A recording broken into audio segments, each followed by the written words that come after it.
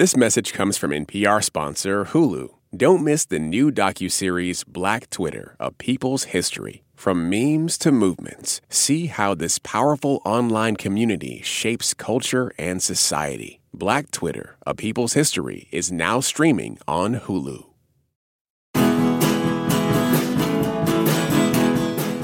The movie Quiz Lady is a fun new take on the classic comedic trope of polar opposites. Anne, played by Awkwafina, is an uptight, lonely trivia nerd. Her sister, Jenny, played by Sandra Oh, is the outgoing, perpetual screw-up. Together, they must set aside their differences to try and win a TV game show and save Anne's kidnapped dog. I'm Aisha Harris, and today we're talking about Quiz Lady on Pop Culture Happy Hour from NPR. This message comes from NPR sponsor Hulu. Don't miss the new docuseries Black Twitter, A People's History from Onyx Collective and Hulu. Directed by Prentice Penny, executive producer of Insecure, Black Twitter, A People's History tells the story of how Black voices found a new home online and blossomed into a force for change while laying down some hilarious tweets along the way. From the memes to the movements, see how this powerful community shapes culture, society, and politics. Black Twitter, A People's History is now streaming on Hulu. This message comes from NPR sponsor Rosetta Stone, an expert in language learning for 30 years. Right now, NPR listeners can get Rosetta Stone's lifetime membership to 25 different languages for 50% off. Learn more at rosettastone.com/NPR. Support for NPR and the following message come from the American Cancer Society. Dr. Alpa Patel leads a team that researches cancer risk factors, and she shares how a new study aims to impact an underrepresented community. My greatest hope for the Voices of Black Women study is that it will help us understand and identify culturally tailored ways to change and really eliminate the unacceptable disparities for future generations of Black women as it relates to cancer. To learn more, go to voices.cancer.org. This election season, you can expect to hear a lot of news, some of it meaningful, much of it not. Give the Up First podcast 15 minutes, sometimes a little less, and we'll help you sort it out, what's going on around the world and at home. 3 stories, 15 minutes, Up First every day. Listen every morning wherever you get your podcasts. Joining me today is Kristen Meinzer. She co-hosts The Daily Fail, a podcast that does comedic close readings of the tabloids. She also co-hosts How to Be Fine, a podcast that looks at the good and bad of the wellness industry. Hey, Kristen. Hey, Aisha. Also with us is Margaret H. Willison, faculty with Not Sorry Productions. Hello, Margaret. Hi, Aisha. And rounding out the panel is Tobin Lowe, an editor at This American Life. Hey, Tobin. Great to have you here. Great to be here. So in Quiz Lady, Awkwafina and Sandra Oh play estranged siblings Anne and Jenny. Anne is the uptight one who works a dull day job, has no friends, and has been obsessed with a trivia game show her entire life. Jenny is the freewheeling, fun-loving sister who's never found steady employment. Now, the siblings' mom owes a lot in gambling debts, so when Anne's dog Linguini, which is a really great name, I love it, is kidnapped, Jenny conspires to get Anne on the game show so they can win enough money to get him back. Will Ferrell plays Terry McTeer, the beloved game show host, and Jason Schwartzman plays the aptly named Ron Heacock, the show's arrogant, long-running champion. Quiz Lady was directed by Jessica Yu and written by Jen D'Angelo, and it's streaming on Hulu now. So, Kristen, I want to start with you. Now, this movie, obviously, we have Sandra Oh playing this sort of zany character, and then we have Awkwafina playing the more straight-laced character. So you could argue that this was very much against type casting.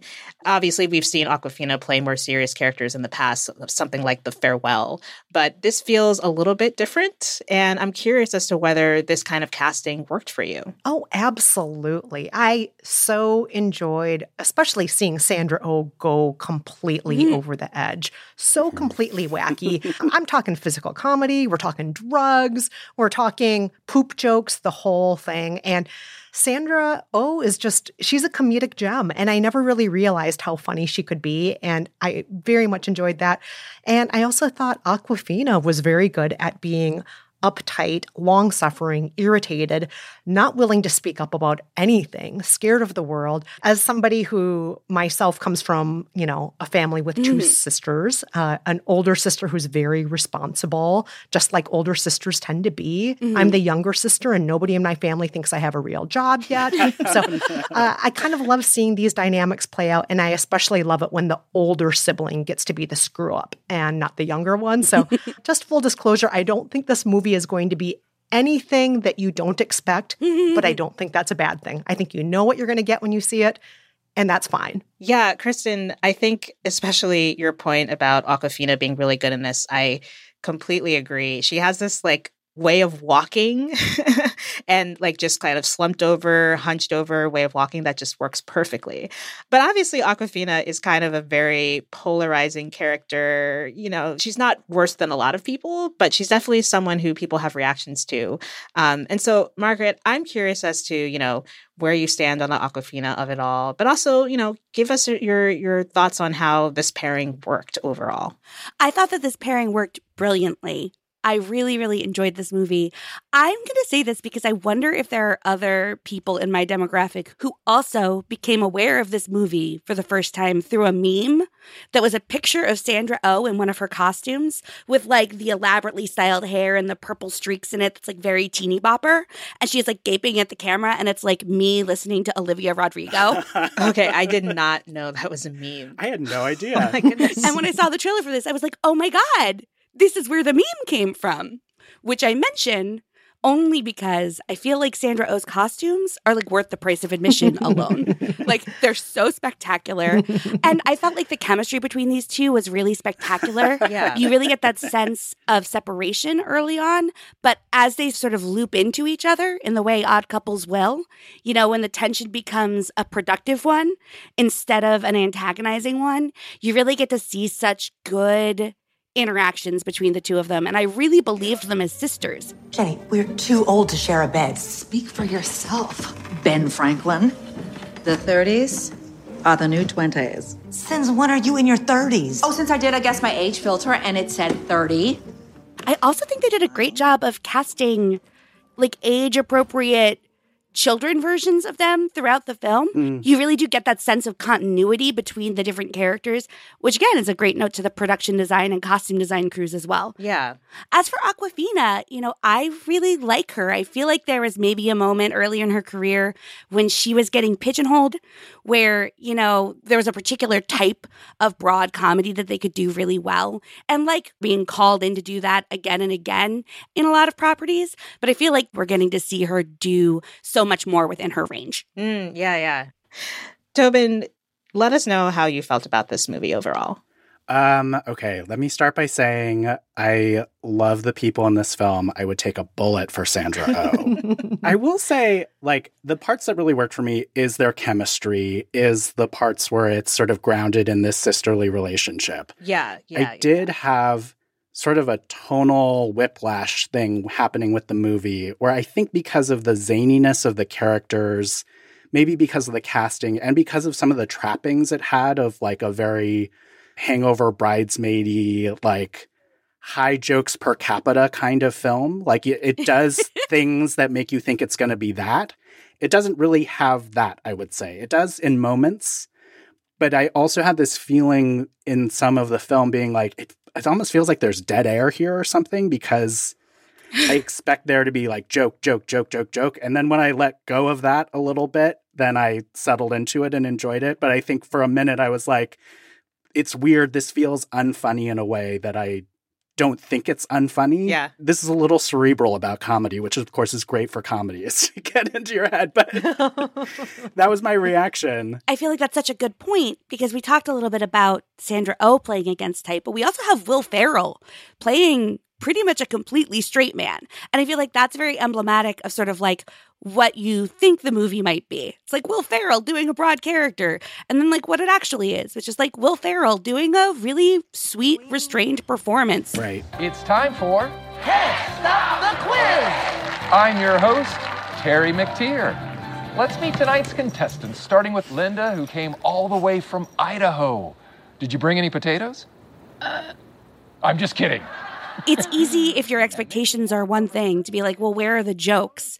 But I feel like once you do get into the wavelength of what the movie's aiming for, you're like, oh, but it is providing that thoughtful, subdued sweetness in a real way. I mean, I think Will Ferrell was so good as Alex Trebek on SNL. Of course, in those skits, he was still playing the, quote unquote, straight man. But he's also clearly annoyed by all those characters in a way that he isn't here. Yeah. And even Jason Schwartzman, he's playing very arrogant, the worst person alive, which is a role he's played many times and is really good at. But Tobin, to your point, I understand that because in the trailer for this movie, there's a moment where you can see the writing scrolling and saying that from the producers of Barb and Star go to Vista Del Mar. And Barb and Star is definitely one of those movies that is just like jokes a minute, Right. jokes within jokes, sight gags on top of sight gags. Like that's what Barb and Star is. And this is not quite that in the same way. There are moments where you have that, but there are also one moment that I'm actually thinking of that I wrote down in my notes was that after Jenny gets Anne to go viral for her like insane way of being able to just rattle off the answers to all of this trivia. Yeah. There's a moment where it's scrolling all of the headlines that are talking about Anne and her ability to rattle off these things. One of the headlines is about how hating her is racist, but liking her is more racist. Yes. And it's like, I really, really love those little moments. But, I also think that where the dead air is sometimes happening, or what you might see is dead air, is just more like moments of sincerity in a way. Maybe that's accurate. I don't know. Yeah. But it worked for me. Like I could sense those moments where it wasn't quite hitting my funny bone. It wasn't like as funny as you might expect it to be. But those are the moments where I was also like, oh, this is really, really sweet. Although I will say to Tobin's point, I do feel also that there were moments this could have been tightened up. My biggest criticism of the movie was I don't think it needed to be an hour and 39 minutes. I think an hour and 29 minutes would have been perfect. Just trimming 10 minutes off of it to make some of those scenes just a little snappier, including those sincere moments, including the funny moments that maybe you don't need to run around the car 3 times. Maybe you can run around it twice or whatnot, Other than that, I have to say, I don't really have any criticisms of the movie, but we're like getting down to the nitty gritty here, aren't we? My only note, I think, would be that in these movies, especially these sort of R-rated comedies or whatever, Joyride had it, Bottoms had it.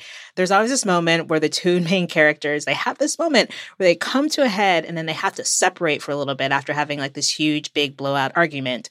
And then eventually they get back together. And, this happens in every movie. Why it had to happen here. But it works so well in this one, Aisha. Okay, I mean, I will say, look, it does really work when they do come together. I loved that. But I do want to kind of turn to the jokes themselves because, one of the things that I thought was really interesting and enjoyed was the fact that there are a lot of jokes about what it's like to be Asian or dealing with racism. And I'm just curious how that all worked for you guys. Okay, I will say personally, I enjoyed, so there's sort of a running gag throughout the movie that Sandra Oh's character is weaponizing being an Asian woman in America. She loves to drop in, do you know how hard it is to be an Asian woman in America? And even says it to Awkwafina at one point. Then there's a moment later, towards the end of the film, where she gets to say oh my God, actual racism. So it's like the jokes were one step beyond just the experience of being Asian, but also being aware of a meta conversation and weaponizing it, and then also recognizing when it's really happening. I was just oh, this feels 2 or 3 steps beyond what I'm used to seeing when this gets sort of joked around or played about. And I really enjoyed that a lot. Yeah. I agree. I thought it was much smarter than a lot of racism jokes. It goes a step further, including the joke that you already mentioned, Aisha, when we're scrolling down and seeing what the headlines are about the Quiz Lady video. That was so good. If you just look at all of them, every single headline is hilarious. It's not just the 2 that you mentioned.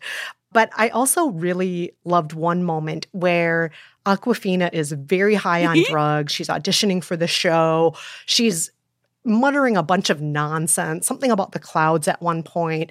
And Sandra Oh is trying to run defense. Oh, this thing she's saying about the clouds, this is just an ancient Chinese saying. And at a certain point, the camera just zooms in on an Asian guy in the audience, frowning and shaking his head. And I literally laughed out loud at that moment when you see that guy's face in the audience, like, excuse me? This is not an ancient Chinese saying. And just thinking about it now is making me laugh again. It was just funny, but it also was a smart approach to how we talk about race, including when we talk about race in not a good way. The thing that I really, really loved about this, it was another sort of like by the books, like every one of these comedies has to have a drug scene or like they do drugs. And to me, even that was elevated. It didn't feel quite as hackneyed. It felt kind of true to what the experience of that might be like. And it just like runs its course. It doesn't stay for too long. And it actually like involves not just going up, but then coming back down. I don't know. It was it worked for me. I feel like this is also a good moment to call out that I feel like there are a lot of really quality needle drops in this. Yeah. Like this was a movie that had a very reasonable budget and I feel like made exquisite use of it. And like minor characters, like Awkwafina's neighbor is played by Holland Taylor. It's like, well, I loved Holland Taylor. She was so good. Why not? She was amazing. She was amazing. But I feel like in this circumstance, they really used it well. And I would say another example of that is they get really good songs for moments. And the song that kicks in when that drug trip happens, it's Watermelon Sugar by Harry Styles.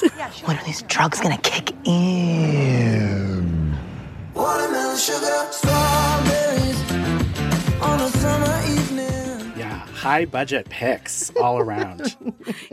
Yeah. High budget picks and well done. Yes. Good work. Yeah. Can I go back to one thing? Yes. I will say when I finished the movie, the one thing I said out loud, and this is me I'm revealing my cards as a stereotypical gay man. At the end of the film, I did say, I think Holland Taylor was underused. I didn't think that the role rose to what I want for Holland Taylor. You know, that could be just me wanting character actresses to get like full films and jokes and characters and everything. I think that's fair.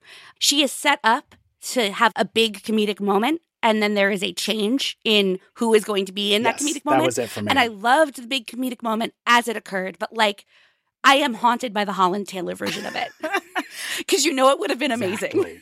I know. Exactly. But the way her character reacts when that doesn't happen is also just like, chef's kiss. It was nice to see her because I'd forgotten she was also in The Chair with Sandra Oh, that TV series that was set at a college. And I was like, oh my goodness. And so like to see them kind of on screen again together was quite fun. I love it. I want to posit this. Between this, Joyride, Bottoms, No Hard Feelings, Barbie, like, are we having a moment? Is it safe to say that we're having a moment where like female-driven comedies were kind of the king this year? I hope it's not a flash in the pan, but it does seem like this was the year where it kind of all coalesced, where we have these like mid to big budget comedies that are, you know, about women, starring women by women. And they all vary, I think, in terms of what they're trying to do and also how successful they are at what they do. But how do you feel about it? I love your sense of hope, Aisha. I really do. And I wish I could believe that were the case. But also, with the success of Barbie Studios, what was their response? Not let's make more female comedies. It's let's make more toy movies. Yes. A lot of these comedies also, unfortunately, I think kind of flew under the radar for lots of people, even though they're critically acclaimed, like Bottoms or Joyride, both very critically acclaimed. I feel like they still should have received more love from the public than they did. In my opinion, everybody should have been seeing those movies. Well, I should say I'm not necessarily optimistic. I'm just saying we do seem like we're in a moment. We did have a good moment. Yeah. I think one of the things that this shows is that at the very least, we don't have a pipeline problem, right? We have a lot of really, really talented comedic actresses. We have a lot of really talented comedic writers. And like, if they are given free rein to do stuff that is specific to their experiences, we get exceptionally fun movies. Yeah. Here's hoping that Hollywood knows what to do with this glut of talent that these films absolutely demonstrate that we have. But it was definitely a great thing to be an audience member for this year. Yeah, absolutely. Tobin, thoughts? Yeah, let's let the man finish this conversation. No, I'm kidding. Look. I'm kidding. No. We are equal opportunity. I think the thing that I enjoyed, and I'm wondering if you all agree with this, is like, I feel like Bridesmaids, for example, just to go back to like a hallmark of like women-led comedies Like, there was a thing about how that film got talked about where it's like, they're sort of like as bawdy, as dirty, as funny as like The Hangover that people hold up. We're doing this thing just as dirty as you can, and we're just as funny. Yes. Even though, like, women should not have to have that conversation. But I see, like, a lot of movies this year, like, let's say, especially like Bottoms and like this film too, where it's like, it doesn't feel as much like it needs to make a statement about we're in the same arena as men's comedies. Yes. It's more just like, here are women-centric films that are centering like sisters, like best girlfriends.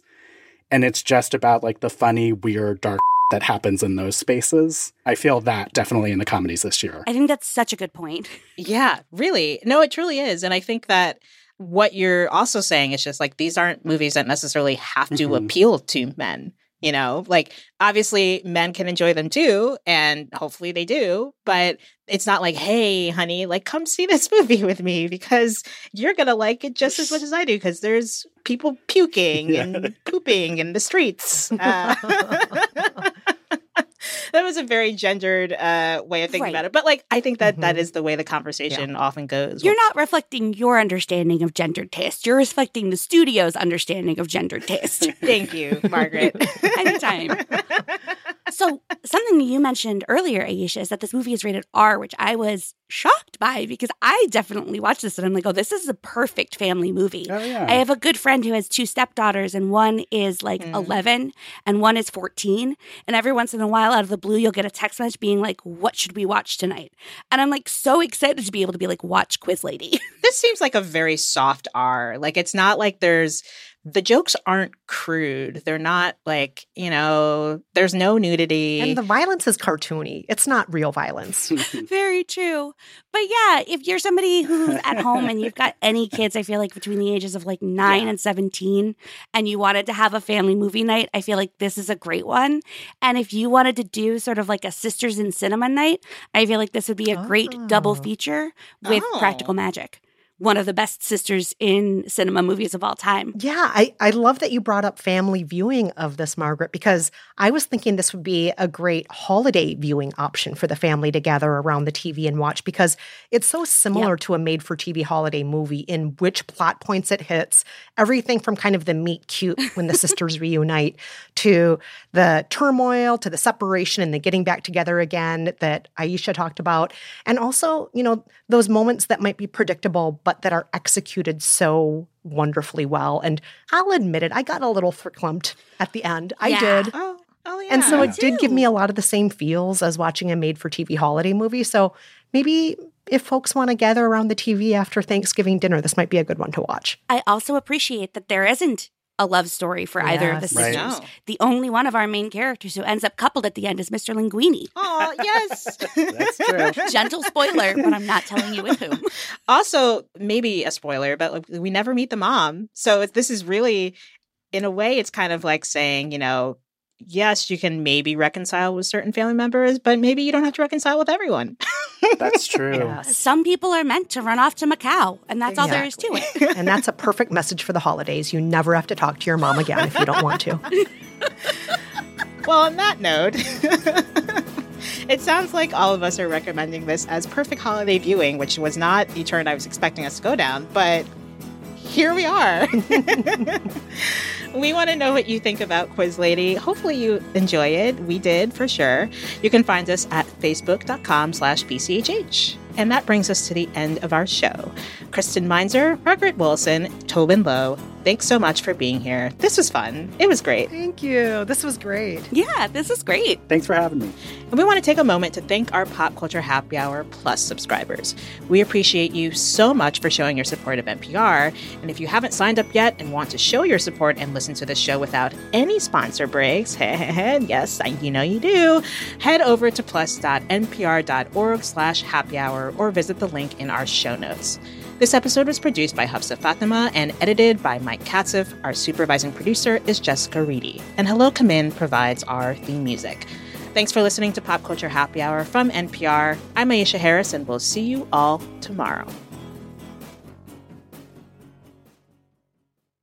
This message comes from NPR sponsor Vuori, a new perspective on performance apparel. Clothing designed with premium fabrics, built to move in, styled for life. For 20% off your first purchase, go to vuori.com/NPR.